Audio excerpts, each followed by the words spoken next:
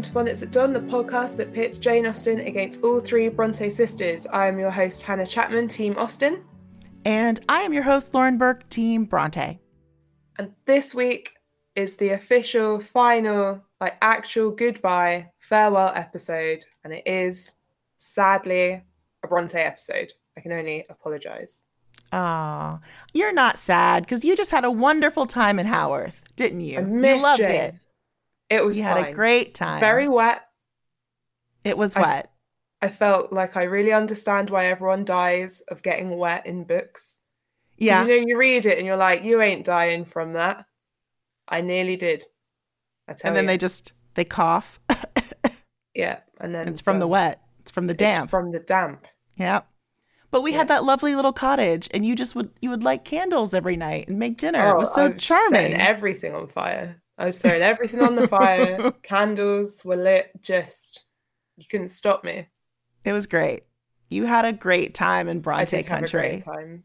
I love Bronte country. It's wonderful. Guys, we have some great episodes coming for you in season 3. But right now we're still in season 2. And it's it won't die. It won't die. It just keeps coming back from the grave. So this episode, our Bronte season finale, what we're gonna do is just gonna have a little mismatch of Bronte interviews with some Bronte experts. That'll be fun. Be good times. Yeah, it's like the Forgotten Toys, but with bits of interview. Yes. So now, first up, we've got an interview with Karen Kenyon. Now, Karen is the author of The Bronte Family, Passionate Literary Geniuses, which is published by Endeavor Media. She lives in sunny San Diego, California, which is just like the opposite of Haworth, basically. It's like perfect, beautiful weather all the time. I thought you were going to do like a bit of a Roman Mars, like beautiful downtown Oakland, California. You know what I mean? You all know what I mean. Yeah. Radiotopia. I see you. I'm just too jet lagged to do that today. My head's not in it, guys. Well, Karen, lovely Karen, she lectures about the Brontes quite often out in California, and I highly recommend checking out her book, you guys. Here is our interview. I just really became so interested because my husband died at a young age, and after that I started taking our son on a nice trip for a few summers, and we went to England a couple of times, and one time we visited Charles Dickens' house, and another time went to John Keats' house, and so on another trip I just thought, I love, because I was already writing, that I love visiting these homes of writers, and so I guess I don't know exactly how I chose them. I think because they seemed so interesting, and there were 3 of them, and I thought it'd be so great to go to the Bronte home. And when I went there, that's when I just kind of fell for their whole story and just couldn't let go of them. Now, what actually inspired you to write the book? Well, again, because I just felt so extremely interested in them, and like they had just kind of entered my life, and I wasn't through reading about them really. So because I'm a writer, I like to, and I'd done a lot of stories, from various trips. But when I did those 2 articles, I didn't feel like I was finished with them, and I wanted to know more and write more, and I'm not a Bronte scholar as such or anything, so I didn't have access to new information or anything like that. So I went to the UCSD library at the University of California, San Diego library here, and just read, I think, every biography they had, and they have a really extensive collection. And then I was in touch with the parsonage because I somehow or other ended up in touch with Anne Dinsdale, who then became the curator for a while, but she was the librarian when I was doing the book, and I would write her or email her and, find out what else was new, or ask her opinion on, things like what color were Charlotte's eyes, because felt, as you know, they're sometimes they're described as green, or sometimes they're light brown or blue, I guess. But I mean, everybody agreed that they were beautiful and kind of unusual, striking eyes, but there was no definitive color. And then she said that that's right, that even in their studies, you know, there's no definitive color. So she must have had kind of these sort of chameleon-like eyes. But it was just so great to be able to be in touch with someone like her to verify and find out, you know, some details. So you went to the parsonage sort of like the first time, not really, you know, deep in with the Brontes, basically, right. Not really like a true Bronte like fan just yet or writer. But then, you know, you went back and you did the research and you worked on the articles in the book. Was there, you know, did your perception change of them? Were there any things that were like surprising for you to learn?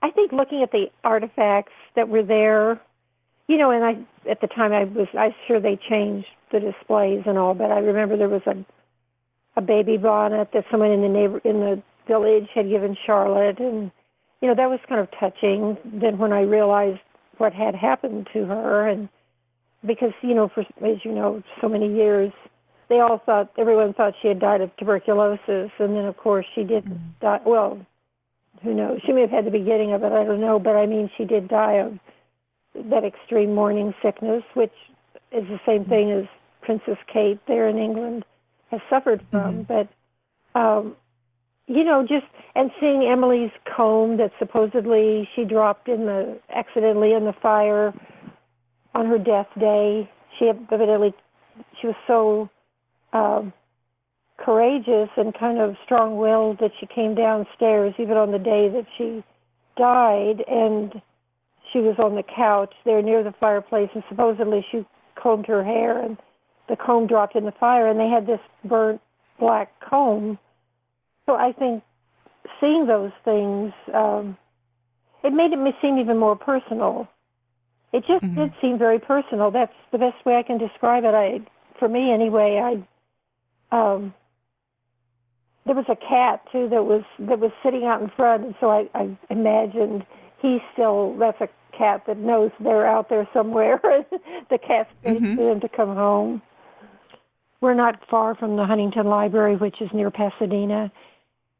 You know, being here in San Diego, and until I started working on the book, I had no idea, but Mr. Huntington collected all kinds of things, and besides artworks and various objects, he had collected all kinds of letters. They still have them up there, about 130 letters by Charlotte, and so I gained permission finally to be able to read through them. And but I had to go through a lot because even though I had a book contract and I was teaching at a junior college, but they wouldn't allow. They said you have to have a PhD to research at our library. And, oh no! Yeah, and I mean I have a master's and I do teach, and I did have the contract for the book, so. You know, but they wouldn't let me do it. And then I complained to some of my friends, and they said, well, you wrote them back, didn't you? And said, you know, something else to try to change their mind. And I wasn't even thinking of that, but I did. And then they sent me another letter, and they said, well, if you can find 3 PhDs to recommend you, we will let you come in and do yes. And so because of teaching at the junior college, I knew a lot of, and I mean, I have friends who have PhDs, but so one of the people who wrote me a letter had a PhD in real estate, and that got me in. Oh my gosh. Isn't that funny? And in real estate too. That's crazy.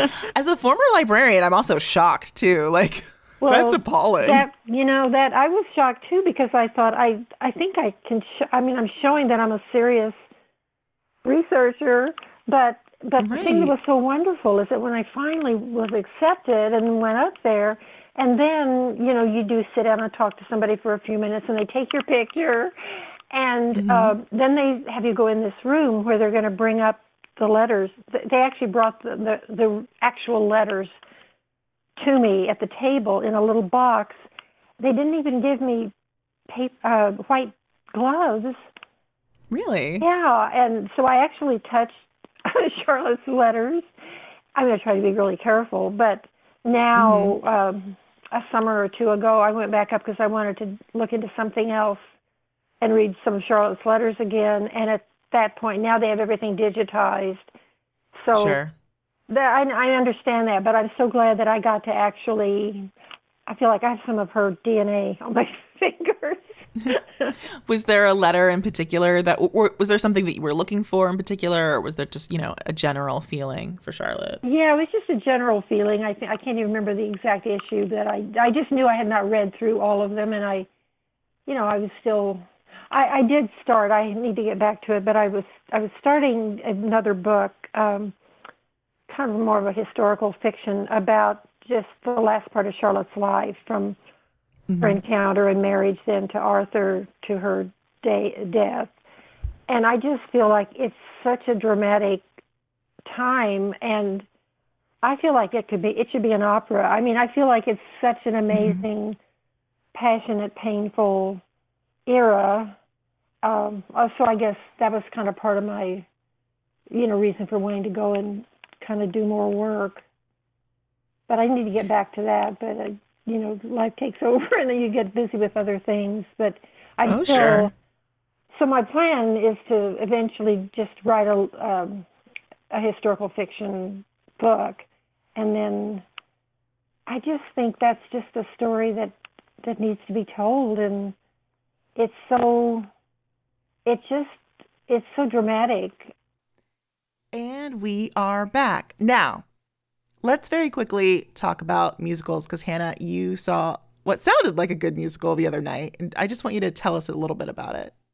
Oh, it was like wildly good. I didn't know what to expect. So my friend Anna Kay, which is very similar sounding to Hannah Kay, is studying theatre, and a group of us were like, oh, we'll go and like support the show. And then when my friend Pierre was like, oh, it's about Mrs. Beeton, I was like, oh, I have a cookbook by Mrs. Beeton, but I have a cookbook by B. Nilsson. So I was just the whole time just really confused. And then I kind of like didn't do any real research after that. I was like, I don't know what this is. I'll just go. And it turns out that there were crinolines. It was a musical. It was about women in publishing and like managing. Yeah, it's all about Isabella Beeton, like really like supporting her husband's publishing business, writing this best-selling book to support her family, and at the same time slowly dying of syphilis and losing children because her grotty husband gave her syphilis, and then there's this big twist ending, and she dies, and then Mrs. Beeton turns into another person, and oh my goodness, more than I could expect. There was like a weird Brexit joke, and then some person behind me, they were like, who needs Europe? And this person started clapping, and I was like, I guess don't think we need Europe. This is weird. And like and like one of the songs was from the point of view of Sam Beeton, the husband that sleeps with a prostitute and allegedly gives her syphilis and kills her. Wow. And there's this whole song about him like going, like really feeling the need to go and see a prostitute and like scratch that itch. Whoa. I hated that song. But the rest of it, great. A really good song about writing lists. Really good songs about how women share knowledge, and like just what something as simple as having a book can like mean for people. That sounds great. Like women are just expected to like know how to do all of these things, and they're not prepared for it. And there was a lot about being accomplished, and then that not translating into how to run a household. So then you're just stuck. So kind of like Meg's story in Little Women, like that first year, and they're just going, and then Mrs. Beeton comes along with this book, and suddenly it's like, well, this is what you can do. Like, this is how you can make a pie, and this is the best way to iron. And then because they're not constantly worrying about all of that, and they're not stressing about how to feed their families, they can just focus on like different things. That sounds great. I also need that book. I feel like I need that in my life. I mean, the only soundtrack I sort of listen to on repeat from a musical is the original London cast of Les Mis, #Roger Allen Feels. But I will say, Justice for Russell. That's what I say. Hashtag. I feel like, Hamilton has like inspired a sort of new wave of just like ambitious musicals. I say this as a theater person, but not a person that's in a musical, so I don't really know what I'm talking about. But I feel like this is true. I wouldn't like the Mrs. Beaton Says is a good musical. I wouldn't necessarily say it's like ambitious, though. Okay. That would be the only thing. I don't think it's an ambitious. It's like enjoyable, but it's not breaking anything. It's just not like busting down the walls. It's not busting down the walls of musical theatre, but the story it's telling, I think, is a good story, right? So in terms of musicals, it's not doing anything new, but women writing books. Yeah, like a woman focused, musical. I think that's so this was interesting. The other day I read that A History of Women in 100 Objects, the book, like those rights have been purchased to be turned into a musical. I hope one of the objects is tripe. It might be. We'll find out. Really good. We'll see what happens. And then when we were in Manchester, everyone was talking about Six, which was a musical all about the wives of Henry VIII. Oh. So everyone was saying that was also a Bonnets musical. And there's one more musical that I didn't get to see, Wasted, a Bronte musical. And that was definitely a Bonnets musical. But because it was about the Bronte. Because it was about the Brontes. And everyone loved it. Musical. What the hell? What the hell? I was going to say, what the heck? I think there's a few, right? No, there's none. There's none. None. I think there's been a couple. Opera. I think there's probably loads, aren't there?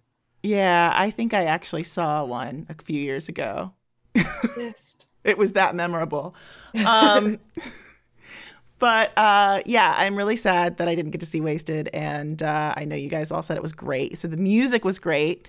I'm hoping that it will be revived in some manner. Someone will do some mouth to mouth and bring that back into the West End for me.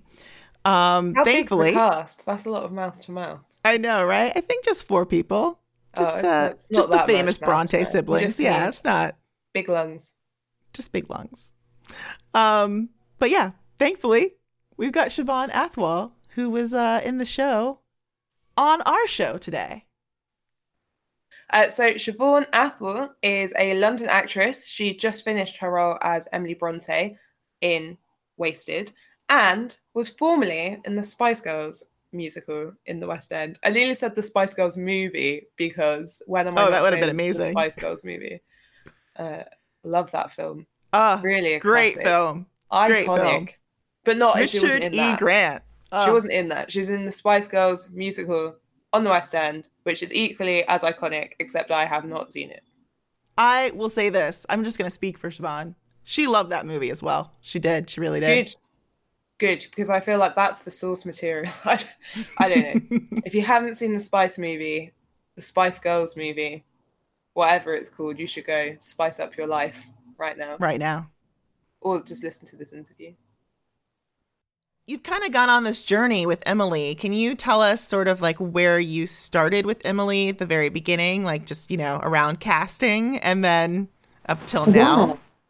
So this piece, I'm actually reviving the role of Emily Bronte because I originated the role about 2 years ago at the West Yorkshire Playhouse. I remember going into the audition and it was one of them moments where timing was everything, because I was at a stage in my life where I was fed up of trying to fit into other people's boxes, and I thought, do you know what, I just need to look at myself, I need to celebrate myself, and for this moment in time amplify my truth, especially for other misfits to do the same and realise they have a voice, whether or not it's an audition, whether or not it's everyday life, or whether or not it's in a performance. And so I decided to take on that principle, that mantra, if you will, in this audition. It turned out great because everything I was doing, I was in the moment, I was embracing Emily, depicting what I got from the songs and the material they gave me, and Adam Lenson, the director, loved it. In fact, Chris Ash and Carl Miller, the whole creative team loved it, and I thought this is such a fitting piece. The glove fits the hand. It's a marriage. This is working. And so from then on, my knowledge of Emily grew, because at the start I wasn't quite sure. I didn't know many of her works, or even I'd heard of Wuthering Heights, but I didn't know of her.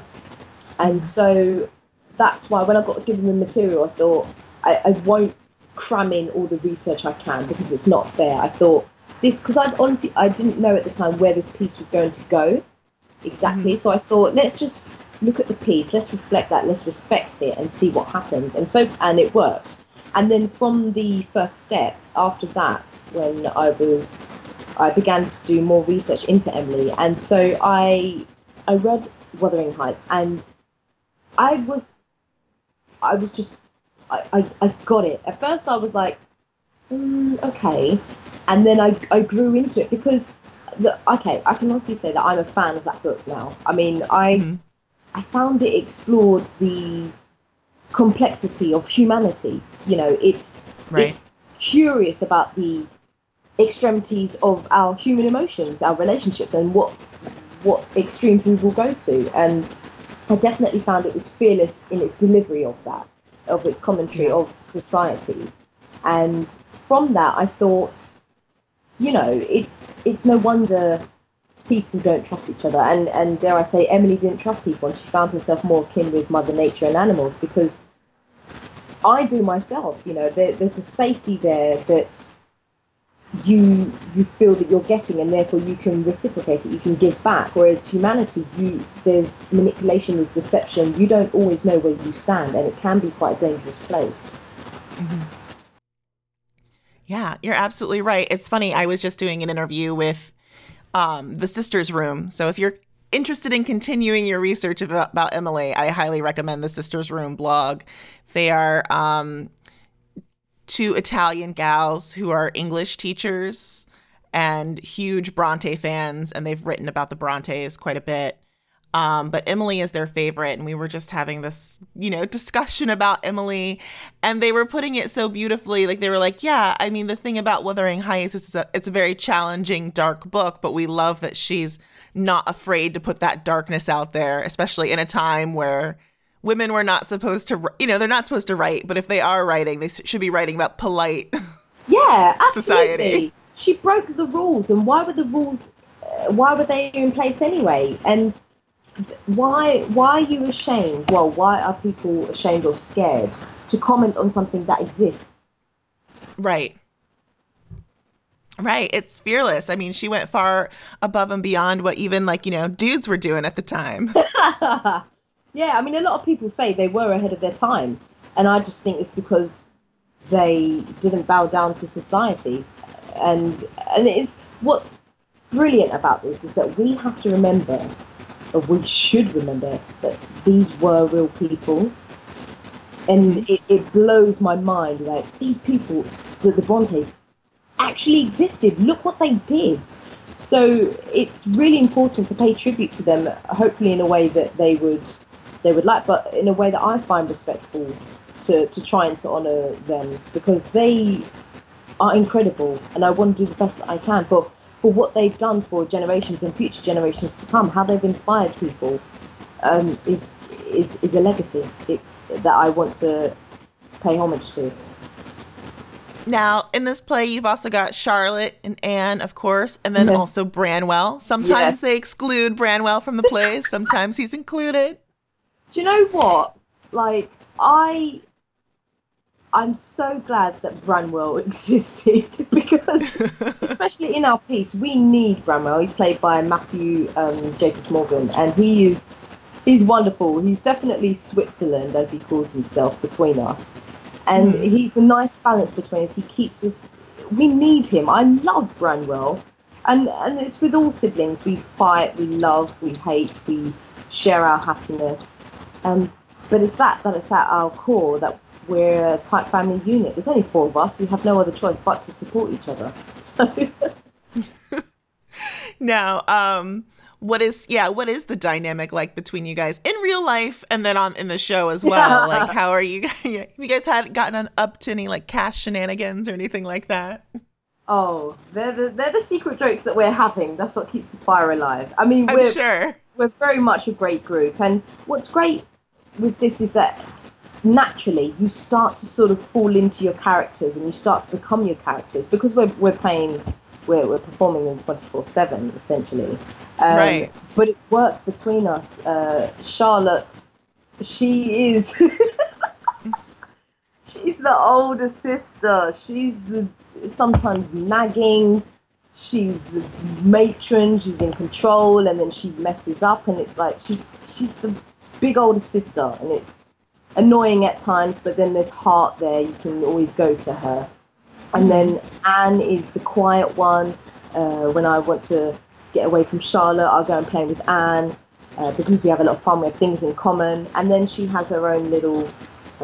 She's quite religious in our piece, so it's a bit like, okay, I'll let you have your space. I don't quite follow that as much as you do, but that's you. And then at the same time as how I feel about them, they probably feel that way about me. They understand that I like to go to the moors to escape, to breathe. They know how I am. Actually, what I love is that within all our love, there is so much acceptance of our faults with one another. We all understand how we all are, and we all give each other space, and yet we all come together at the end when it's needed. And I think that is what makes a family. Yeah, absolutely.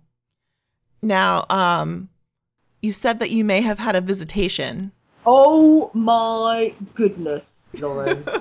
Oh my goodness me! Yes. And I am not, I don't lie. And this just affirms everything. I'm just like, you can't see it, but I'm smiling. Oh God. Okay, so the stage is there, and we come in for our daily warm-up and continue our routines to getting ready to prepare for the show. And then one day, I came in, and we were on the stage doing our vocal warm-ups, and I looked down, and I was like, guys, does anyone else, what is this? I took a closer look, and so the stage is a square, and each character, there's 4 of us, has a position on the stage, on the square that we sit in. That's our space. So when I was just standing around my area, which is on one of the corners, the left corner, I decided to look down, and I found an E. The letter E had heavily been etched into the stage. The wooden carvings, like, I was like, what? Okay, so maybe, there's an E here. I decided to look at every other corner. No other initial had been etched but E, but mine. And I was like, guys, I honestly think Emily Bronte has paid a visit. She knows where I'm sitting. She knows that I'm playing her. She's decided to say hello. And I took that as a positive thing. I was like, good. Thank you. Yes, thank you, Emily. I'm doing a great job. I hope you're enjoying it. Thank you for coming to say hello. And I love that. I took a photo of it and everything. It's special. I know, that picture is great. I can't believe it. Like I said, we were all saying, who's done this? What's going on? But no one admitted to it. No one actually knew anything. Because when we was thinking about it, we were like, well, no one is ever in here on their own. Everyone is always in this space because they've got many different things, the cast and crew, to adhere to. And I don't carry any sharp tools, so I couldn't have done it during the show. There is no way that any of us could have done it because of our routines within the day. It was wow, yeah. Oh gosh. Oh, we did have a power cut, actually. I think really? It may have been on the same day or a couple of days after we found the Discovery. We were in the middle of doing the show at the beginning, and then we were doing one of the opening numbers, and suddenly the lights just went off. We were like, we were performing in darkness, which, it looks quite good given the style of the piece. But then after a while, we were like, actually, no, we can't do the show in pitch black darkness. Right. So we had to stop. But yeah, maybe they're all coming. Maybe that was Branwell being mischievous. And we are back. We are indeed. And we have one more interview for you guys. Can you handle it? No. You can't handle it, Hannah. You need to go home.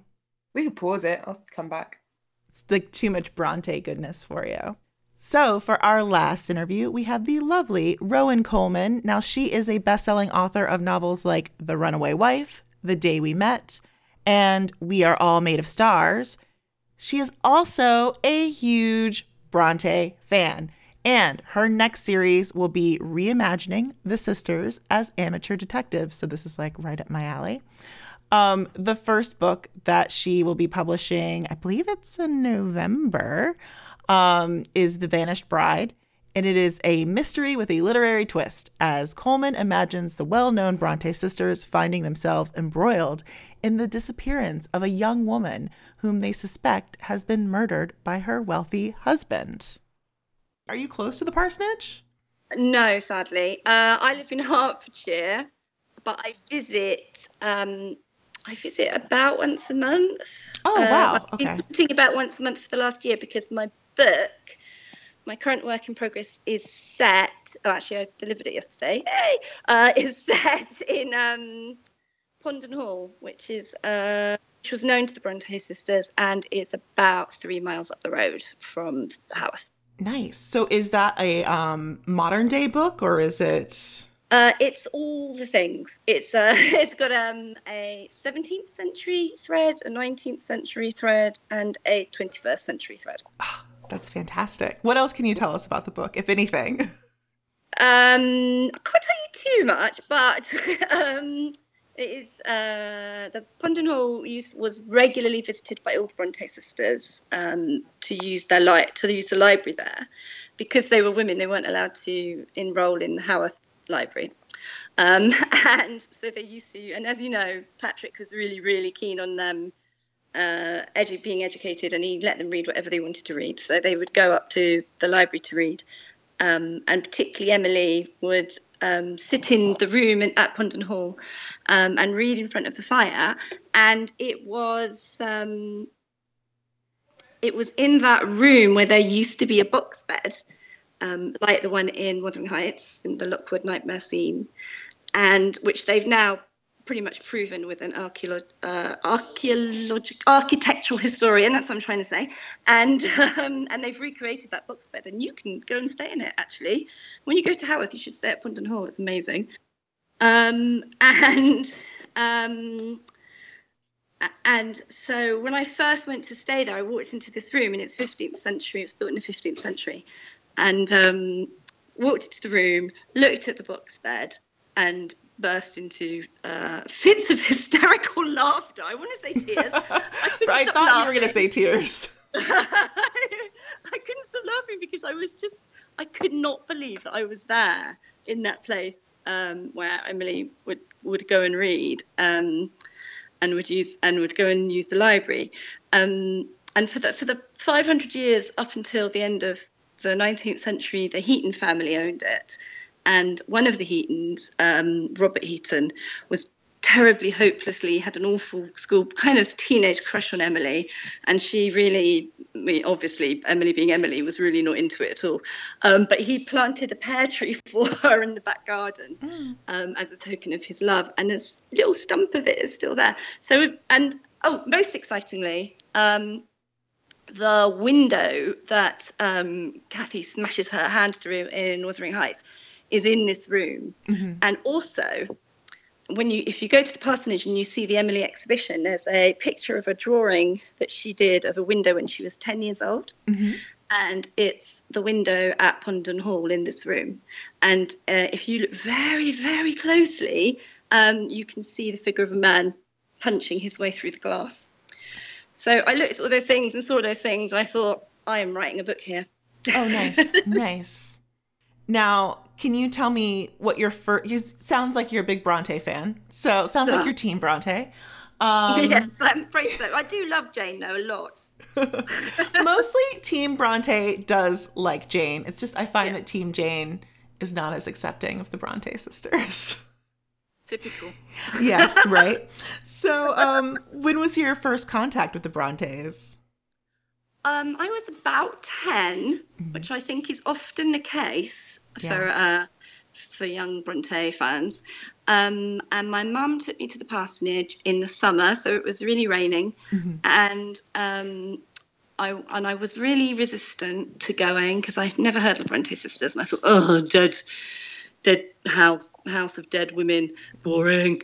And it was very different from then from how it is now. But on display, they had the miniature books. Okay, yeah. And they really caught my imagination because at that time in my life, I was doing the same thing. Before I'd been to the Bronte parsonage, I was making my own little miniature books at home. And I think that is something that kids just do. So when I saw that, it kind of hooked me in, and I became really interested in them. And I feel like the parsonage is a place which is full of atmosphere and full of sort of creative charge, really. And I know that sounds a bit woo, but that is how I feel about it. No, I totally agree. It's like this incredible creative storm of genius happened there, a couple of 100 years ago, and it's still in the air. So and even at 10, I think I felt that. And my mum bought me a copy of Jane Eyre, which I didn't really read until I was about 11. And then when I was 11, I was absolutely madly gripped and horrified by Jane's early school experiences. And then she got to meet Mr. Rochester, and I was bored rigid by the whole romance. But I read it to the end. Then I read it as a teen, and I was like, oh, Mr. Rochester, please sweep me off my feet. And then I read it again in my 20s as a degree student, and got a completely different read of it again. Yes. And I'm slightly, I think in my 20s when I first realised what an amazing book it was, and how brave and bold and revolutionary it was, and that Mr. Rochester's a bit of an arse. Can I say that? Yeah. As a writer, I'm just curious, like, do you take inspiration from the Brontes? Obviously with your last book, or the book you just turned in, for sure. Yeah. But is there something in particular that you like about their writing style that you try to maybe incorporate, or you're thinking about while you're writing? Yeah, definitely. Since I think probably most in the last 4 years, or perhaps the last 4 novels, my writing style has changed a bit. I've grown up, and I think my books have grown up a bit. And what I'm always trying to do is to capture some of that powerful emotion.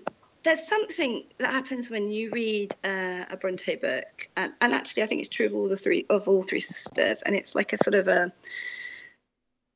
explosion of emotion in your chest. And that is very much something that I would like to be able to do. So I try to do that. Gotcha. Yeah. Now, is there maybe a line or a poem or just like a passage in one of her, like any of their books actually, that you go back to or think about quite a bit? Well, the poem that and I'm afraid it is going to be a poem that everybody loves. It's not going to be a rarer one. But the poem that I've been looking at for my novel is No Coward Soul Is Mine. And I really didn't know that much about Emily's poetry before probably last year. I didn't really look at it that much. And I love that poem because it's, well, and I only discovered recently, actually, this is how much I have to learn, that it was the last thing that she wrote, which gives it a whole nother level of meaning and depth.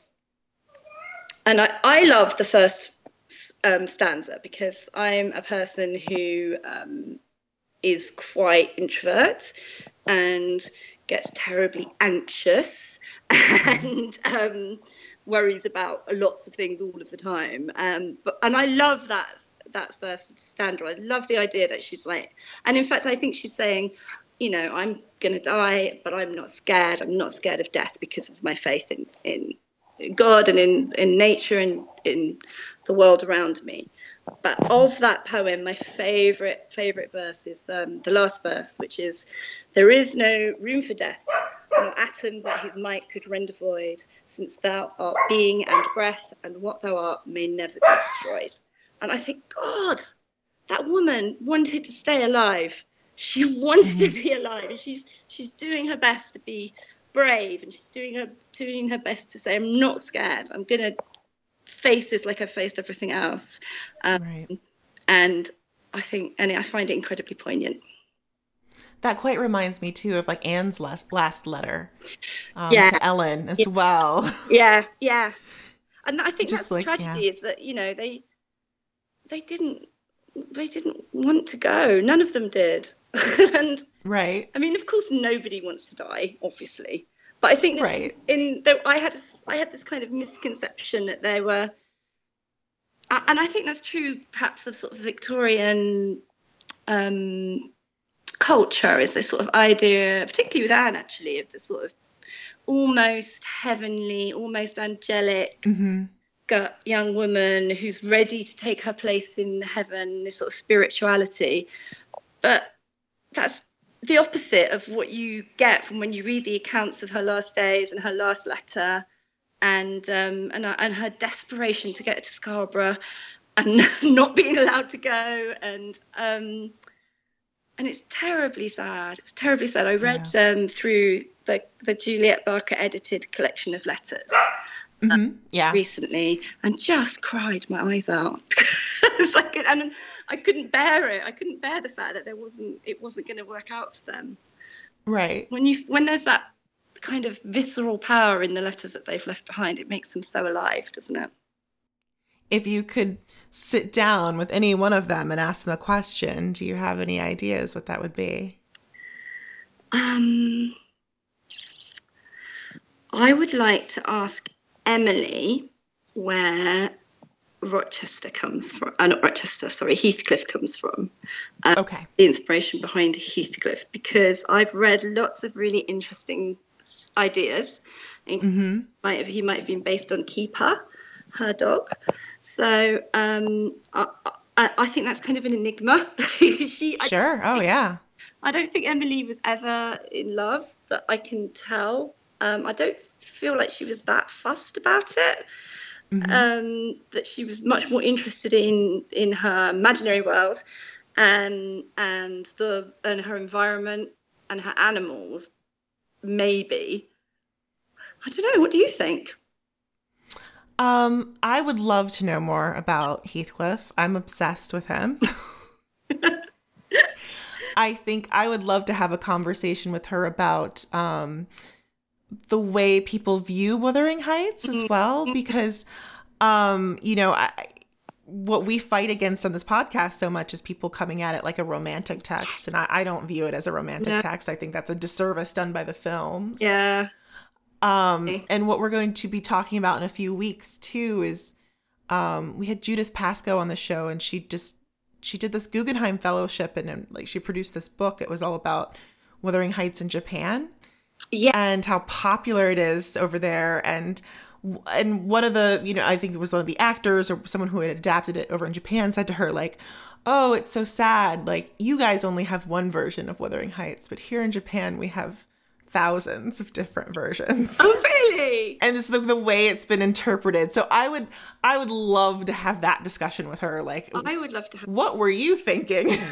Interestingly, Julie, who is the current owner of Pondon Hall, had a Japanese ambassador stay with her a few years ago, and he said that the reason that Wuthering Heights is so not ambassador, he was deputy chief of the UN. The reason Wuthering Heights is so important to the Japanese people is because it describes emotion and passion and anger in the same way that they culturally understand it, which I think is really interesting.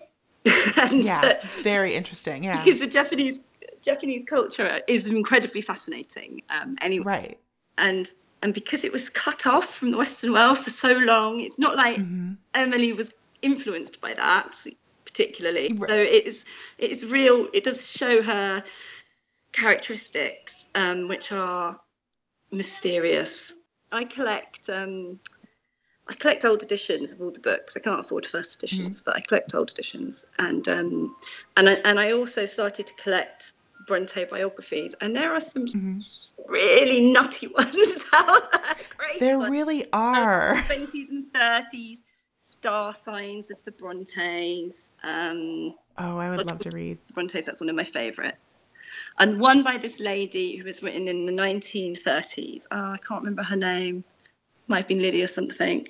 Who was convinced that one of Emily's poems was written to Louis Parsonal. Do you know that story? Oh, I don't know that story. So, bless her. She was one of the first biographers to get our hands on Emily's original poetry notebook, which was in the British Library, and written in very, very tiny letters and annotated by Charlotte. And she went to look at it, and she found this poem, which she read as a love poem. And over the top, Charlotte had written, she thought, Louis Parsonal. And she based this discovery, her whole biography based around this incredible discovery of Emily's secret lover. And actually, when somebody went and looked at it with a microscope, it said, what is it? I've forgotten. Love's treasure or something. Let me see if I can find. Wait 1 second.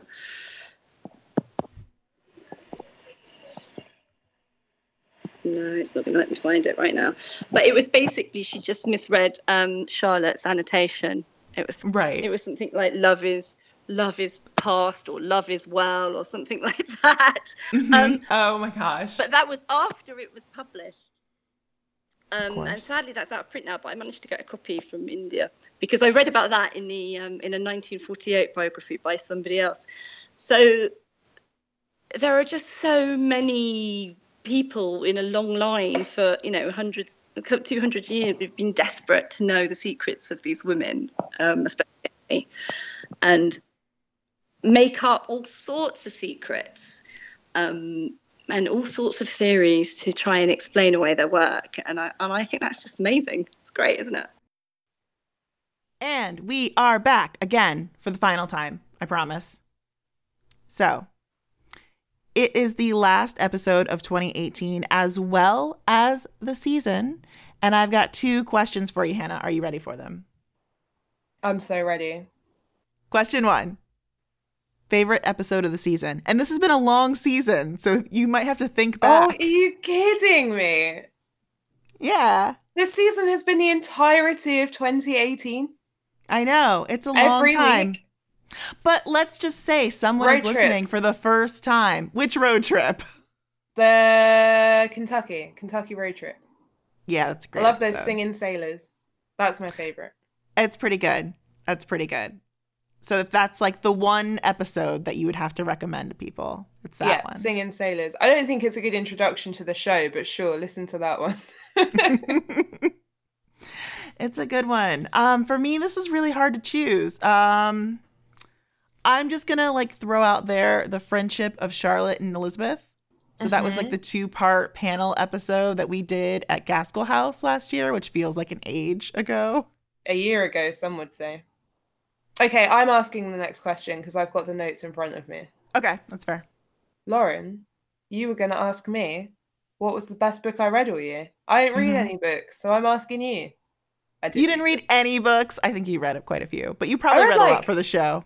The Shuttle. I just realized that I think the last book that I've started a lot of books this year, but I don't know if I'm allowed to admit on the show, but with the comic fair that I co-organize and then releasing my anthology and doing the podcast and my full-time job, I can't read anymore. So I can only read for the read-alongs, and anything that's like reading for pleasure, I do actually fall asleep. Yeah. So the last book that I read that wasn't prescribed reading was The Secret Radical, and that was last year. And so I've read half of Joanna Russ's How to Suppress Women Writers. I love the first half of that book. I still haven't finished Paula Byrne's book. I guess I really liked The Shuttle. I read that this year. That was great. That was great. I'm kind of in the same boat as you. I'm so tired half the time. And like dealing with my daughter, it's like really difficult to get a lot of reading done. So I feel like you guys know a lot of the books that I've read this year because I've talked about them on the show. But here's one I haven't talked about that I'm almost done with. So I think it counts. I read it quite a bit during my my plane ride the other day, which was like massively delayed. Was To Bed with Grand Music by Margarita Lasky, who's a really interesting author. And I would love to talk about her on the show sometime, maybe in season 4. But I highly recommend her. You can buy a few of her books at Persephone. And this is a really interesting book because it is World War II, which you guys know I love. Love a World War I, World War II novel. And it's all about sex. It's an interesting perspective on the war and on the women who were left at home. So, yeah. We also asked you guys for some book recommendations, and Because we haven't read anything. yeah. But you guys did. You guys did. Apparently. Wow, this list is so long. I know. I didn't even put half of the list down, too. I'm intimidated by it. It's crazy. Do you want to just start reading off titles? We should alternate. We should take one each. Okay. Sounds good. So I will start. I will say that Pride by Ibi Zoboi, Spinning Silver by Naomi Novik, and Middlemarch by George Eliot appeared multiple times by multiple listeners. So you guys are all feeling these books. And then the rest of them were The Underground Railroad by Colson Whitehead, The Choice by Edith Egger, the Guernsey Literary and Potato Peel Pie Society. I have read that. I read that 12 years ago before it was a film. Oh, really? You read it that long ago? You said you had some interesting thoughts on that the other day, actually, because we were just talking about this one. Yes, because many people believe that Great Britain was not, what's the thing when the baddies come? Occupied by the Germans during the Second World War. However, Channel Islands occupied, and we don't talk about it. And it's terrible, and it was really hard for those people. So, yes, those were my thoughts on it. Excellent point. Deep thoughts. It is a good one. I read it a while ago, and I would like to revisit it someday, probably 11 years when I have time. I feel like realistically, I will never reread that book, but, you sure have to do it. I watched the movie. Does that count? I haven't seen it. Right, go. Lauren, what's next? Okay, Worlds of Ink and Shadow by Lena Coakley, which is a very interesting imagining of the Brontes as teenagers. My Plain Jane by Cynthia Hand. La Belle Savage. It's probably La Belle Savage. La Belle Savage. By Philip Pullman. Philippe Pullman. Don't pronounce the letters, it's fine. Oh yeah, of course, Eleanor Oliphant is Completely Fine by Gail Honeyman made the list. That one was on our list last year as well. She's still fine. She's still doing well. So that's good to hear. She's hanging in there. She's still doing good. The Grey Woman by Elizabeth Gaskell. We Are All Completely Besides Ourselves by Karen Joy Fowler. I have had that one recommended to me quite a few times, so I should read it. Sadie Doyle's Trainwreck, which I also hear is great. I've got to scroll. Oh, look. Oh, The Prince and the Dressmaker. I read that one. You did read that one. You didn't put who it's by. That's by Jen Wang. Yes, that's right. Jen Wang. It's by Jen Wang. It's published by First Second. And what I'll say about The Prince and the Dressmaker is this. When you get to the very end of the book, the big reveal is that when Jen Wang initially imagined it, they were all adults. And then she made them children. I'm not entirely sure why she made them children, maybe to sell to young adults. Anyway, the sketches of the adults, beautiful. And I actually think the story makes a lot more sense. So, oh, really? I don't know if it was like as thorough a rewrite as would have been needed. Mm-hmm. Which is something that happened a lot in my favourite fantasy series by Tamora Pierce. and that was written about adults and then rewritten to be about children. And there are certain beats where you're like, is this a child? How old are these people? Oh, interesting. So okay. that's my takeaway. It's not a perfect book. I love it, but it wasn't like wasn't all the way there for you. We should mention, that's a graphic novel, guys. I'm sure you gathered by our conversation. Yeah, it's a graphic novel. It's a little comic book, which I can read. I've read loads of comics this year, by the way. I just didn't read like big boy books. Sorry. That's okay. I did too. To pictures. I read loads of comics because I was trying to like catch up, and then it's hard. It's hard.